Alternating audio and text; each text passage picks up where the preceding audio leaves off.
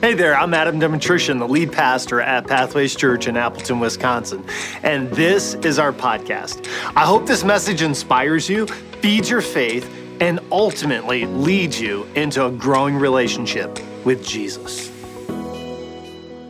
Have you ever wondered if Jesus was sexually tempted?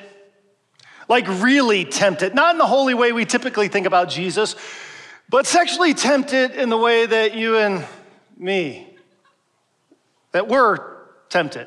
Have you ever thought if Jesus was sexually tempted? I mean, after all, he was an unmarried man. Did he get lonely? Did he ever desire to be married to a woman? Was he ever tempted with lust in his heart after he was teaching in the crowd and his eyes fell upon a beautiful woman?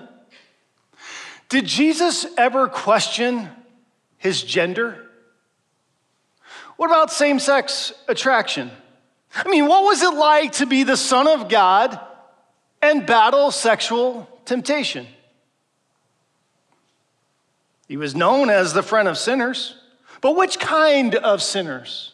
Were there certain categories of sinners that he wouldn't eat with? Or was it just the tax collectors? Or were the prostitutes also invited to the table so that Jesus could break bread with them? My question remains. What was it like for Jesus to battle sexual temptation?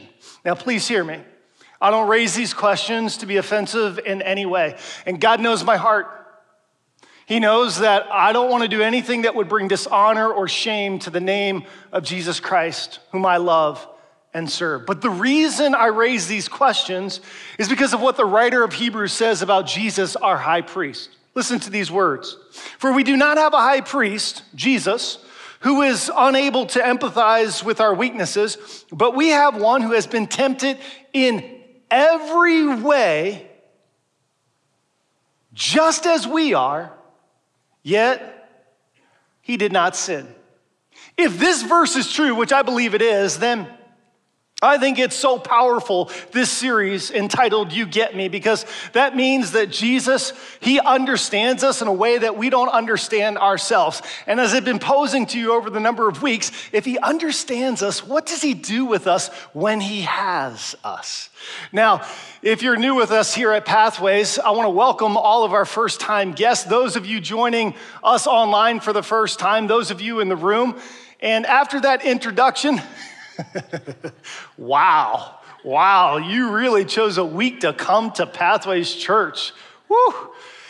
Week one in this series, You Get Me, we talked about politics and then racism, and this week we're steering headlong into sexuality. And if you want any of the notes and all the scriptures and all the slides, I would encourage you to go to our mobile app. You can go to This Weekend, and on This Weekend, click under Message Notes, and all the verses, all the slides, everything will be there, as well as additional content for you. And if you want to listen to those previous messages, I would encourage you, go to our YouTube page or on our website at pathwayschurch.us or Facebook, and you can enjoy that content, share it, and continue to grow as God's word is being taught. Now, today we're going to look at sexuality. If Jesus gets you and if he gets me, then we're going to talk about this area, this topic of sexuality. And the first point on your notes is simply this. Jesus showed grace to people caught in sexual sin. Jesus showed grace. He didn't show judgment. He didn't show cruelty. He didn't show condemnation. The very first response of Jesus to our broken sexuality is grace. Jesus leads with grace. Jesus comes in grace and mercy. As John 3:17 says, he didn't come to condemn the world, but to save the world through himself. How does he save us? Through the mercy and the love of God. It's God's love that its fullest expression is the grace of himself through his son, Jesus Christ. Now let me show you the practical application of how this plays out in one of the most epic stories in the Gospels. John chapter 8, if you have a Bible, beginning in verse 2, it says this. At dawn, Jesus appeared again in the temple courts where all the people gathered around him, and he sat down to teach them. The teachers of the law and the Pharisees brought in a woman caught in adultery. They made her stand before the group and said to Jesus, "Teacher, this woman was caught in the act of adultery. In the law of Moses, commanded us to stone such women. And what do you say? Like, what do you say, Jesus, to this woman? They were using this question as to trap in order to have basis for accusing him. So do you get the scene? It's early in the morning. Scripture says it's at dawn. The sun is just beginning to crest, and there at the Temple Mount, the most holy place with the most holy people, Jesus shows up to begin the morning lesson.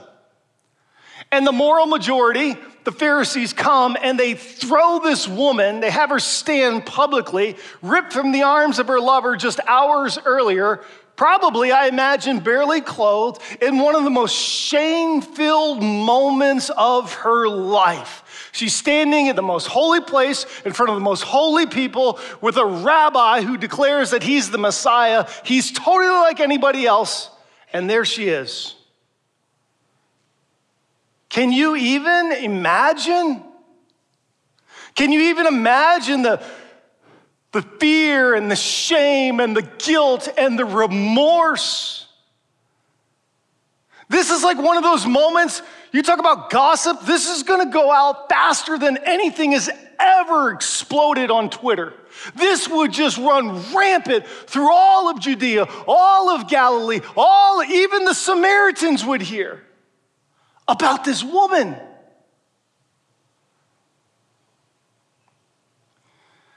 So what does Jesus do? How is he supposed to respond? Obviously, he's being trapped by the teachers of the law and the Pharisees, because if he says, no, just let her off this once, then he's guilty of breaking the law of Moses and he is condoning adultery. But if he says, yep, go ahead and stone her, then he loses his reputation as being this loving Messiah. So what does Jesus do? Oh, by the way, isn't it interesting that the man isn't brought before Jesus? Apparently, the Pharisees gave the man grace, but for the woman committing adultery, that's disgraced. Because the law says that both the male and the female committing the act of adultery are to be stoned.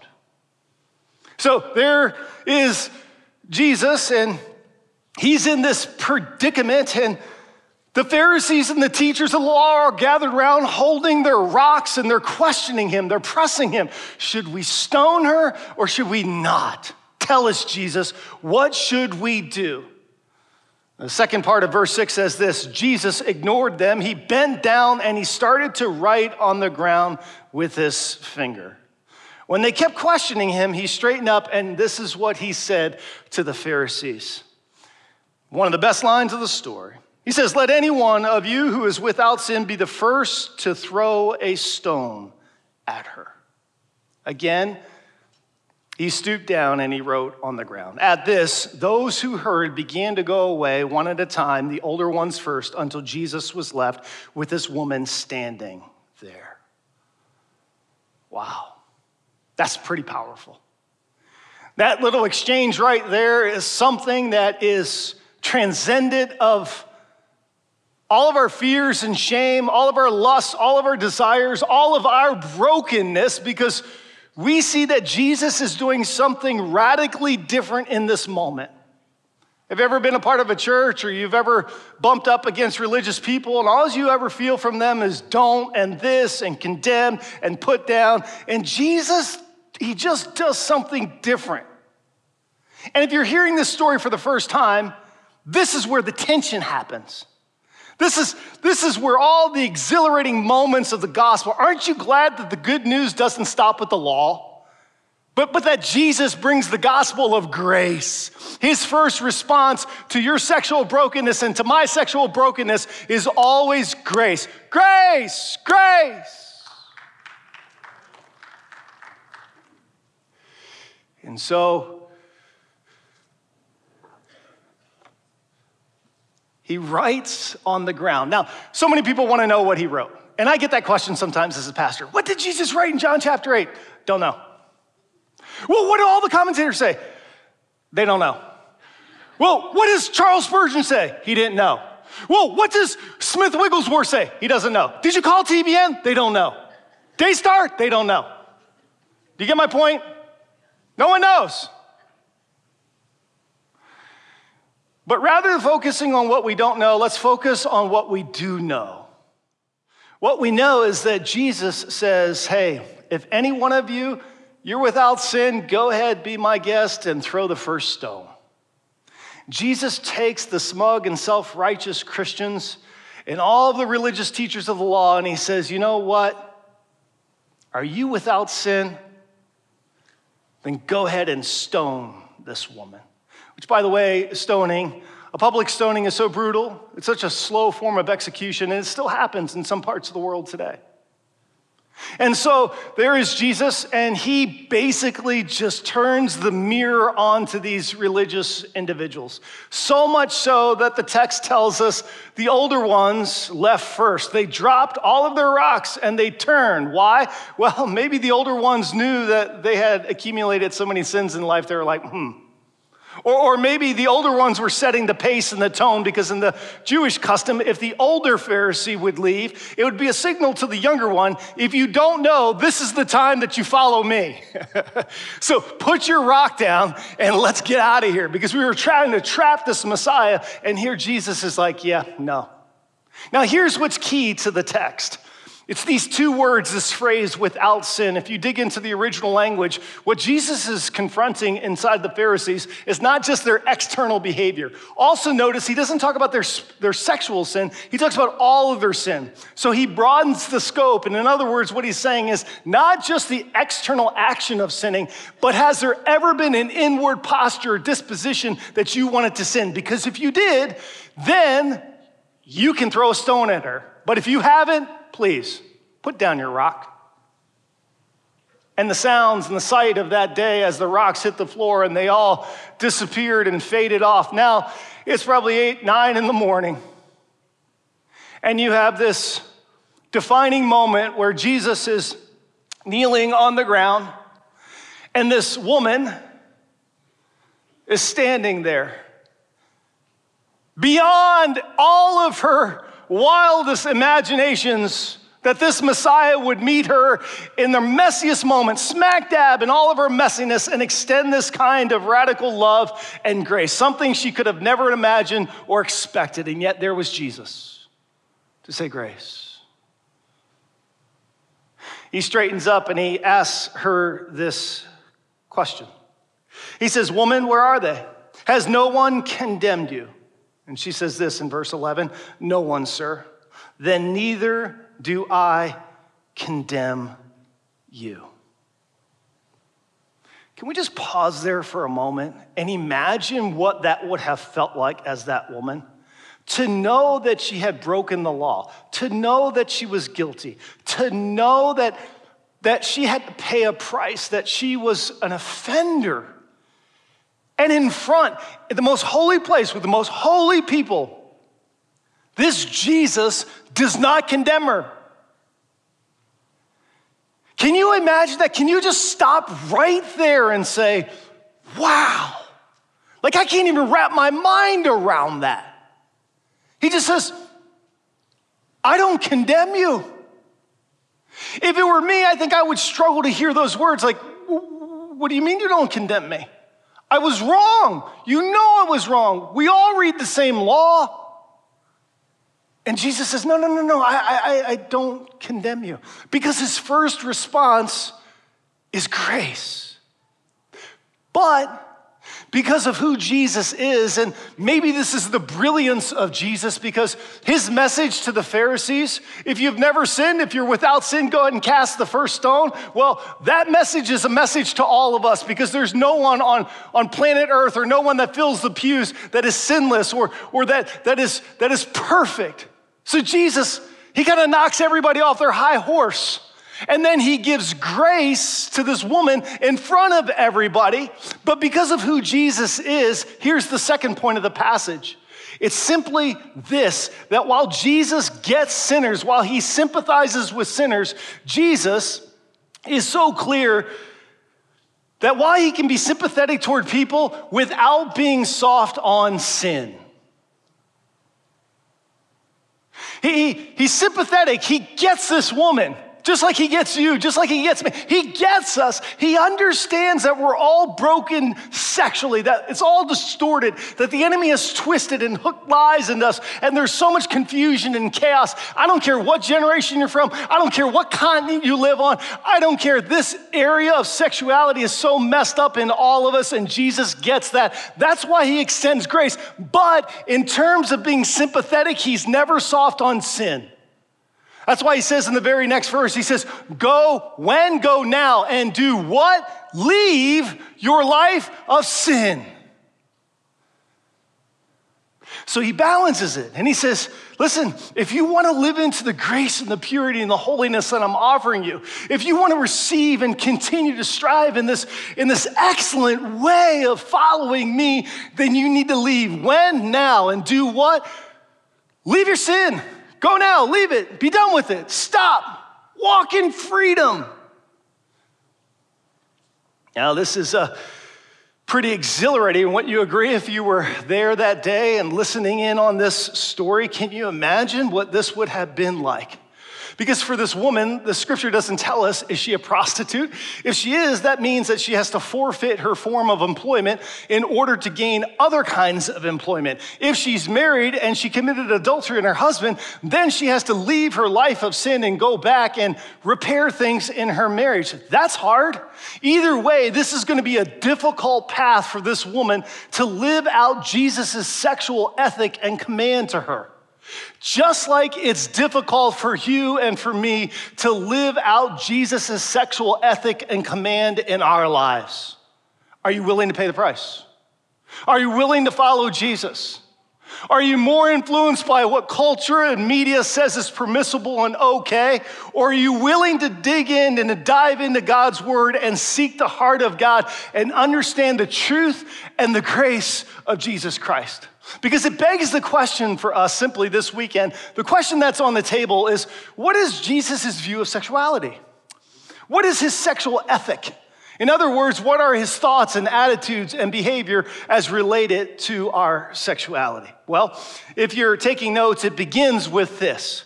If we stop with the story and then we broaden our scope a little bit, let's look at Jesus' view of sexuality. This is how he gets us. And because he gets us, this is why he created us. His perfect picture for our sexuality begins with how he created us. Listen to Genesis 1:27. So God created mankind in his own image. In the image of God, he created them, both male and female. Now, the theological truth of Genesis 1:27 is known as the image of God. What's the image of God? It means that we are created in his image. That means that every single person reflects the very image of God, male and female. All different ethnicities, all different cultures, all different heritages. Remember last week we talked about racism? That's why when God looks down from heaven, he can't wait for the day of Revelation 7, 9, and 10 to come to fruition. All people, all nations, all ethnicities, all gathered around the Lamb of God declaring and saying, yes, salvation belongs to our God. Like he sees that. He understands. He created us in his own image. Now, there are two things that this directly relates to with the time that remains in my message. The first is this. It's my promise, it's my commitment to you with the remainder of this message. Because you are created in the image of God, and Scripture declares that you are of value, respect, worth, and dignity. Not because it's PC, not because it's the right thing to do, but because it's the biblical thing to do, and that's what Jesus calls us to do as his followers. To show respect, honor, value, worth, and dignity to every person, regarding of their understanding, regardless of their behavior, regardless of where they are on this faith journey. We're called to do that. So the first thing is, I am not going to weaponize the word of God. I am not, with God's help, I am not going to say any jokes. I'm not going to do anything that would induce any kind of shame or guilt upon you. My calling as a pastor is to simply clearly teach God's word to the best of my ability under the guidance of the Holy Spirit. And it's the Holy Spirit's job to comfort, to convict, and to challenge. Now, the second thing that Genesis 1:27 helps us to understand is that gender is a big issue today. Listen, gender is not on a continuum according to God's word. We don't choose what gender we are. We don't have a say in that. According to God's word, he creates. He doesn't say, hey, I created and then you choose and figure out what you want to be. God says, I created you male and female. So this is a critical foundational verse in understanding God's perfect picture for our sexuality. First, it's how we're designed. It's how we're created. It's how we're created. The next part is simply this.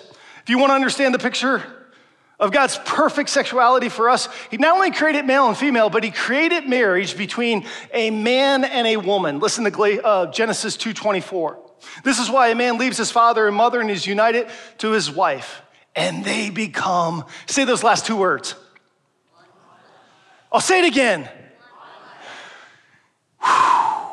This is one of the deepest, most beautiful, sensual terms. This is pure ecstasy and mystery and sensuality at a core level in Genesis 2 that none of us know. We read that and we think, oh yeah, that's great, we become two. Oh yeah, woo. Let me give you a little gift on Etsy or something. No, friends. One flesh union is a seal between a husband. It's a lifelong seal between a husband and a wife, and it's done through the sexual act. It is that deep and mysterious to God that he allows two to become one. It's so powerful and profound. That's why Jesus, he backs this idea of marriage between a man and a woman. He affirms this in Matthew chapter 19 when he says, hey, listen, you remember what it said in Genesis? I don't take that back. When he was being questioned on divorce, he said, no. Listen, what God puts together, don't let people rip apart. This is so important because of that one flesh union. Now, that's why at Pathways, we love married people and we love single people. We love married people, and we want to make sure that you continue to grow in your marriage. Coming up in February, we have a marriage night out. Make sure you look on our mobile app or talk to somebody out at Connect, get you signed up for that, because that's so important that you continue to grow in your relationship with your spouse. Now, let's go back to this one flesh union, because this is so critical. Everybody lean in here. This is really important. If God's perfect picture, if a part of that is the way he created us, and another part is the way he created marriage between a male and a female, so the expression of sexual intimacy is in that containing understanding and umbrella of protection and peace and blessing for our lives. Are you with me? That means that everything outside of that, all sex in all forms, is outside of God's will and is known as sin. Lust, fornication, adultery, homosexuality, incest, polygamy, premarital sex, pornography, pedophilia, and cohabitation. Now, let me be a little bit more specific and hit on just a few. Lust. Jesus pointed out in Matthew 5:27 and 28 that fantasizing about a person was spiritually equivalent to acting out that fantasy because both acts are deliberate and one can lead to another. Homosexuality. The Apostle Paul says in both Romans 1:27 as well as in 1 Corinthians 6:9 and 10 that homosexuality is a sin and not congruent with God's view on sexuality. And while I understand that this is a raging issue, and I am so sympathetic to the LGBT community. Listen, if you're a part of that community, you're a part of Pathways Church, whether you're online, whether you're in the room, I've been praying for you this week, and I want you to know that I love you. I want you to know that I love you. I want you to know that you are welcome here at Pathways. I want you to know that you are accepted here at Pathways. But I also want you to know that I cannot affirm your lifestyle because according to God's word, it's sin.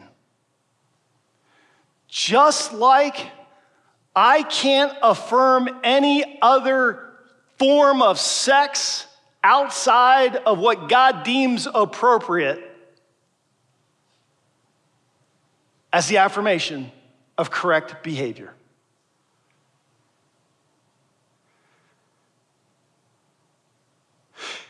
And oh, by the way, percentages, so limited to those who are struggling in the area of gender and LGBTQ, compared to all of us as Christians who are hooked into lust, who are hooked into premarital sex. Speaking of premarital sex, we have groups, younger generations asking, why is premarital sex wrong? Let me tell you why. Hebrews 13:4 says it this way. It says, keep the marriage bed pure. Why? Because God doesn't want you to bring all those memories from all those other beds into the one bed that was meant to be pure and undefiled and lasting a lifetime. That's why.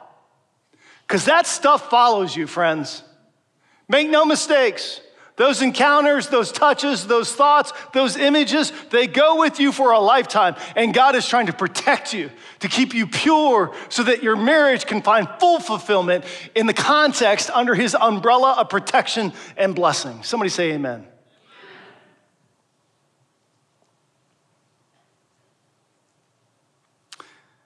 It's also why cohabitation is a sin. We don't like to talk about that one, do we? You know why? Because it's been so normalized in our culture. So we focus on the one sin in this talk that everybody gets all pumped up about. You know what I'm talking about. And then we miss all this other stuff, don't we? Because that makes us uncomfortable because we know we're in that stuff, don't we? Isn't it just like the Pharisees? It's so easy to always see the sin in somebody else. Oh, look at him. Oh, I can't believe. Really? Uh-huh. And then when we get the mirror, it's like, oh, whoa, Jesus, grace, right? We got grace coming, right? Yeah, okay. What did Grandma used to say? You got one finger pointing this way. How many you got pointing back at you? 3.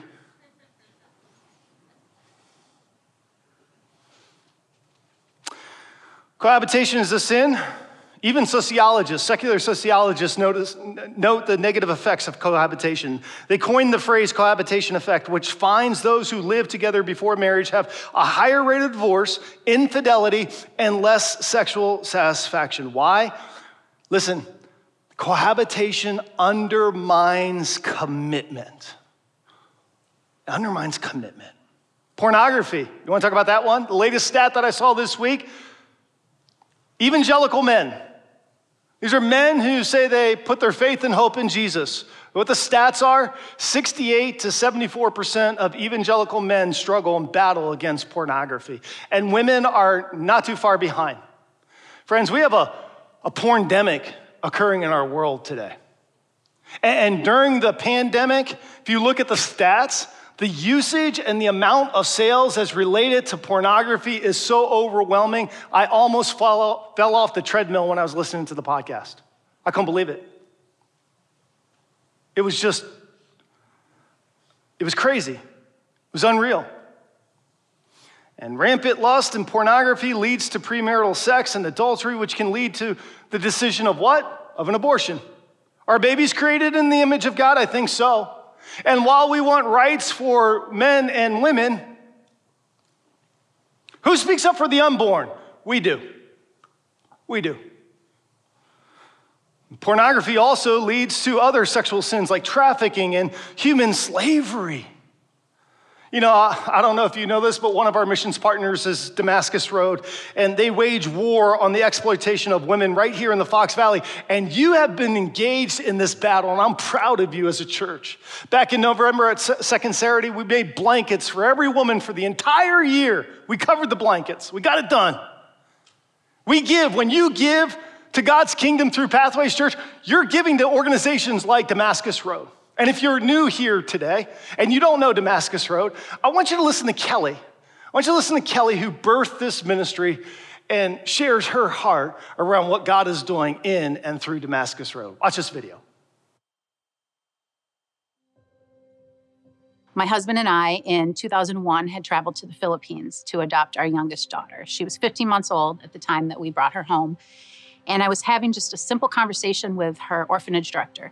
And I had asked about all the homeless children I was seeing on the streets, the kids that were begging in traffic, the kids that were laying on pieces of cardboard. What is the fate of these children? What is happening to them? And she explained that there weren't enough orphanages for these children. So most of them had already been sold, tricked, traded, forced, coerced to child sex brothels there in the Philippines, from literally newborn until young adulthood. And we got on the plane to come back home, and I was sitting there and I said to my husband, what are we going to do about this information? Because I can't just get on the plane now and say, wow, that's really too bad.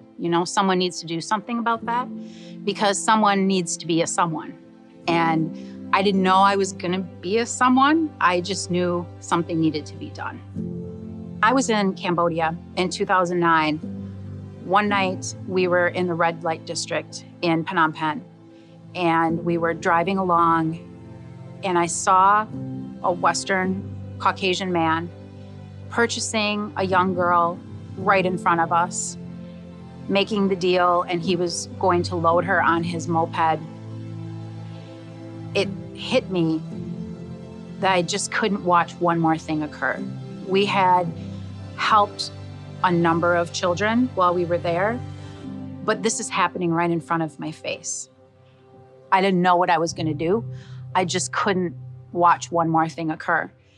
When I came back from Cambodia, I saw people differently. I saw someone who was vulnerable differently. I had been doing anti-trafficking work for a couple of years before I even realized it was happening in Wisconsin. I mean, I knew it was happening in Miami and LA and Atlanta and, New York. I knew that. But to bring it home here in our own backyard, I didn't realize that for a good 18 to 24 months doing the work. Someone in Wisconsin is probably going to watch this video and say, oh, that's too bad. I'm sure that happens sometimes. No, it happens all the time. People are blown away because it's unincorporated towns. It's every little city. In the Fox Valley, it's every city in the Fox Valley and every town. It's Amro, it's Winneconne, it's Larson, it's Green Bay, it's Ashwaubenon, it's Greenleaf. It's everywhere, right? Our women are coming from everywhere. 511 since 2017, and that's with all volunteers. So we are in desperate need of more volunteers. Started something called Scarlet Cord, where I had taken 100 women, and I thought I surely can find 100 people to pray for 100 women. And within a year's time, I had 1,000 women. And so we had 1,000 prayer sponsors. And that is the most crucial piece, is for praying for our women. They're going to get someone we work with directly, someone who's from Wisconsin, who's being sexually exploited, so they can adopt them in prayer. One of the things that we really try and impress on the women that we're working with is that they are valued and they are purposed and they are loved. And they don't need to do anything for those things, that we love them and they're valued just because of who they are. And we love them in their ick and in their mess. And we love them when they're out of their ick and out of their mess.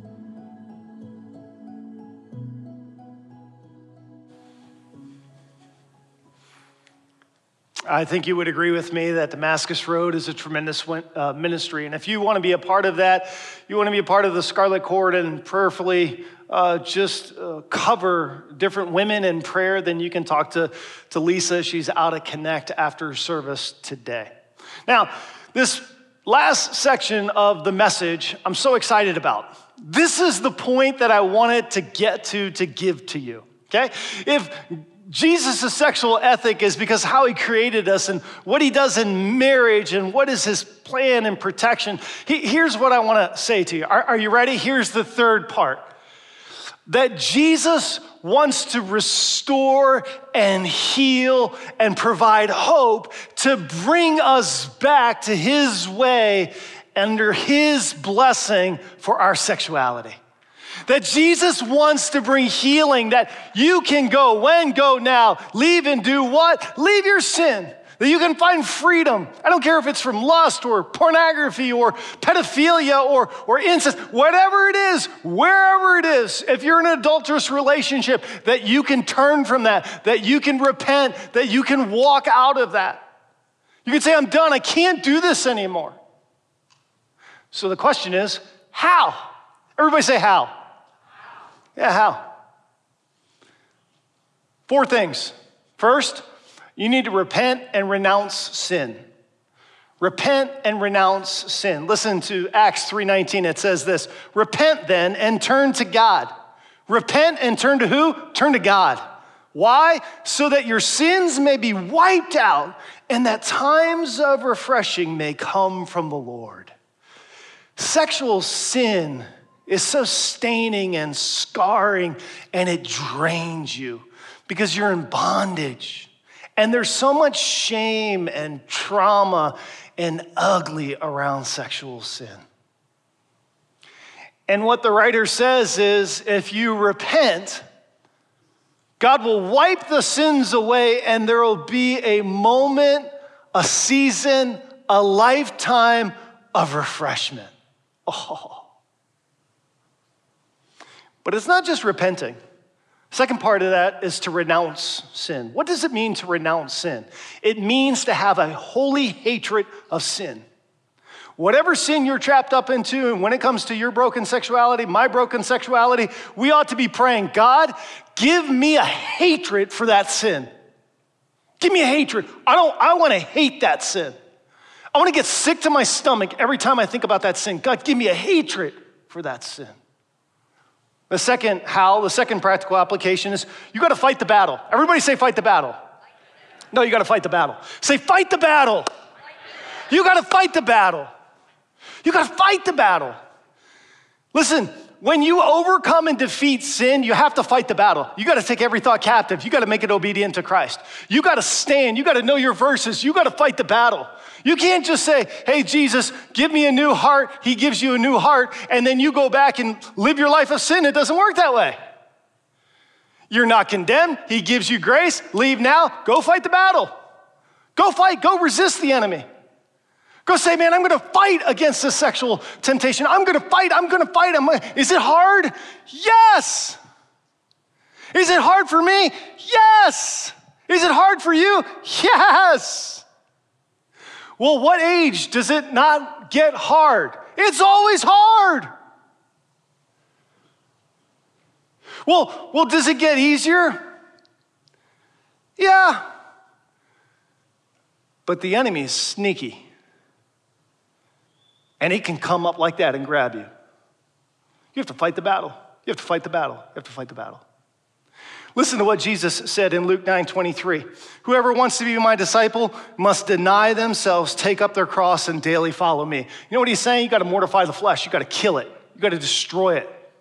The Spirit's help and his word, you got to destroy your flesh. Take up your cross. That means you got something to bear. And sometimes that's the hard work of tending to your sexuality so that it's in line with God's word. Here's the third thing. Gather information. You need resources and information. I'm just beginning to scratch the surface. There is so much out there that you need resources. You need to share things. You need to talk to people. If you go to our mobile app under message notes, at the end, you'll find a list of resources. A few podcasts, one on gender dysphoria, one on the porndemic. There's a couple ministries with some churches. Our church, Christ the Rock, has a phenomenal ministry. So ministry, some resources. There's a book there that I placed for you. And there's one that is on the mobile app. If you are more of a paper person, you can go to Connect and pick that up. There's one, though, that's called Posture Shift. Posture Shift is a part of a ministry called Lead Them Home. And if you're struggling, your family, you have somebody a child or a grandchild struggling with the trans or lesbian gay community and asking questions, this is a very helpful ministry. And as I've dug into it, just feel that it's grace and truth. And so make sure you gather. What I'm saying is you got to gather information. You got to gather information. Gather verses, gather scripture, gather your prayers, write your prayers out. You got to gather information. And then the fourth thing is you have to get help. Sin grows in secret. Expose it with the light. Expose it with the light. You remember the verse that the last verse of our story for today? John chapter 8, verse 11. Do you know the very next verse, what the very next verse says? Jesus declares, I'm the light of the world. Whoever follows me will never walk in darkness. Expose your sin to the light. See, my experience with repentance, my experience with God's conviction, did you notice in the story that Jesus didn't challenge her sin in front of the Pharisees? He challenged the Pharisees. They left, and then he challenged her sin. It's in the private, quiet moments where the Holy Spirit will say, you know, I know, and I love you. You're more than what they said. You're more than just a sexual object. The body parts, the memories, the thoughts, the scars. Sex is so delightful, friends, when it's done God's way. It's purifying. It's holy. It's like a fire, it'll warm you. But it's also like a fire if it's uncontained. Not handled correctly, it'll burn you, scar you. It'll get infected, and it'll destroy you.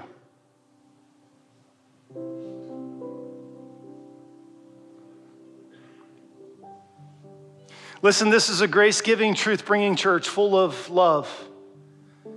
And you don't need to walk in darkness. Jesus loves you. We love you.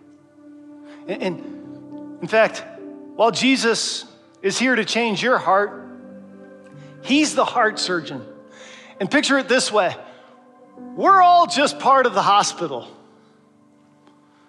We're all just recovering patients. We're still getting over our wounds and our scars, and we're growing to become more like Jesus, that he can put our sexuality back in alignment and order. So you're no different. Your sin is no worse. There's no shame. There's no guilt in this moment. We're here because he gets me. He gets you. He gets us. Do you understand that? Your past, your sins wiped away. The healing that you've so desirous of, he wants to begin today as you fight that battle, as we continue to wage war. He loves you so much. His grace is here for you. That's his first response. I know people are watching online. I know you're here today and you're thinking, Adam, I've done this 100 times and I just get sucked. I get trapped. Today, go now. Leave your life of sin. You could do this. The power of Jesus is greater than any weapon, anything that is formed against you. It can't prosper under the name of Jesus Christ and the power of the Holy Spirit. And his community is here to love you and to cry with you and to say, yep, I understand. I know. Would you bow your heads with me in a word of closing prayer? If you're here today and you need to hear from God, you know there's some things that you need to repent of. It's his kindness that leads you to repentance. It's his grace that meets you in this moment. There's no one here to condemn you. Imagine Jesus standing, looking eyeball to eyeball with you and said, I don't condemn you. I don't condemn you. He wants to love you.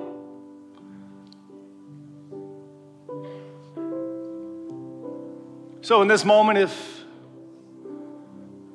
you need to repent and renounce sin, I want you to do some work with God. Say, I'm sorry, forgive me. My heart is messed up. Oh God, have mercy on me. For some of you, you might be questioning the power of Jesus. One of our Pathways core people who loves the Lord, we all have spiritual gifts, and one of her gifts is just a word of wisdom or a word of prophecy, and she felt like she heard from God. And as I read this, Scripture says to test the spirits, see if it's in alignment with God's word.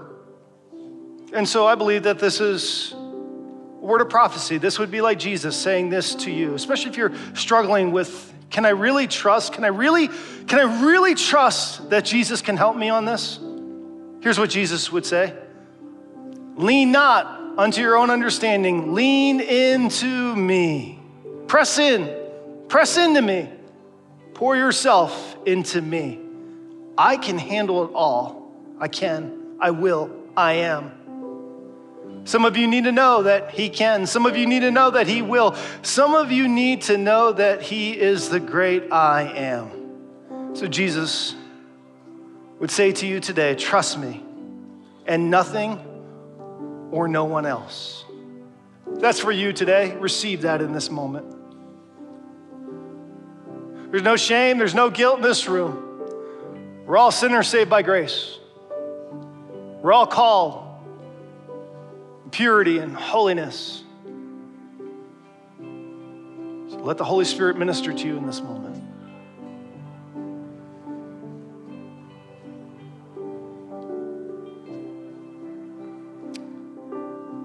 Oh God, do your work now. Do your work. Do your work by your Spirit. Do your work. If you're here today and you don't know Jesus Christ as your personal Lord and Savior, maybe you're watching online, somebody shared this content with you, you're watching at a later date. This is your moment, your time, your day. You're saying, I want to let go of my sin and I want to invite Jesus Christ into my life.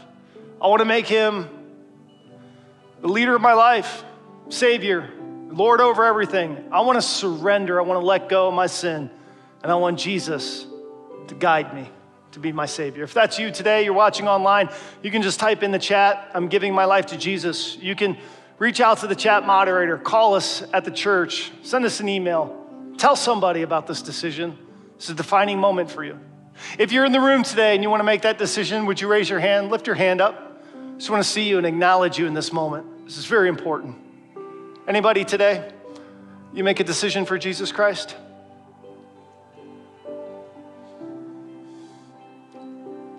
I might have missed your hand. I don't know who's online, but can we pray this prayer together as a church family? Heavenly Father, thank you for loving me. You know me better than I know myself. And you know I need a Savior. So thank you for Jesus, who was sinless, tempted in every way, but did not sin. He became my sin on the cross so that I could be free from my sin and my guilt and my shame. So I repent. I confess it all. I put it at your feet. Now come into my life and save me. In Jesus' name. And everyone who agreed with this prayer said, amen. Hey, can we celebrate those individuals today who made this decision for Jesus Christ? Yeah, praise God. Praise God.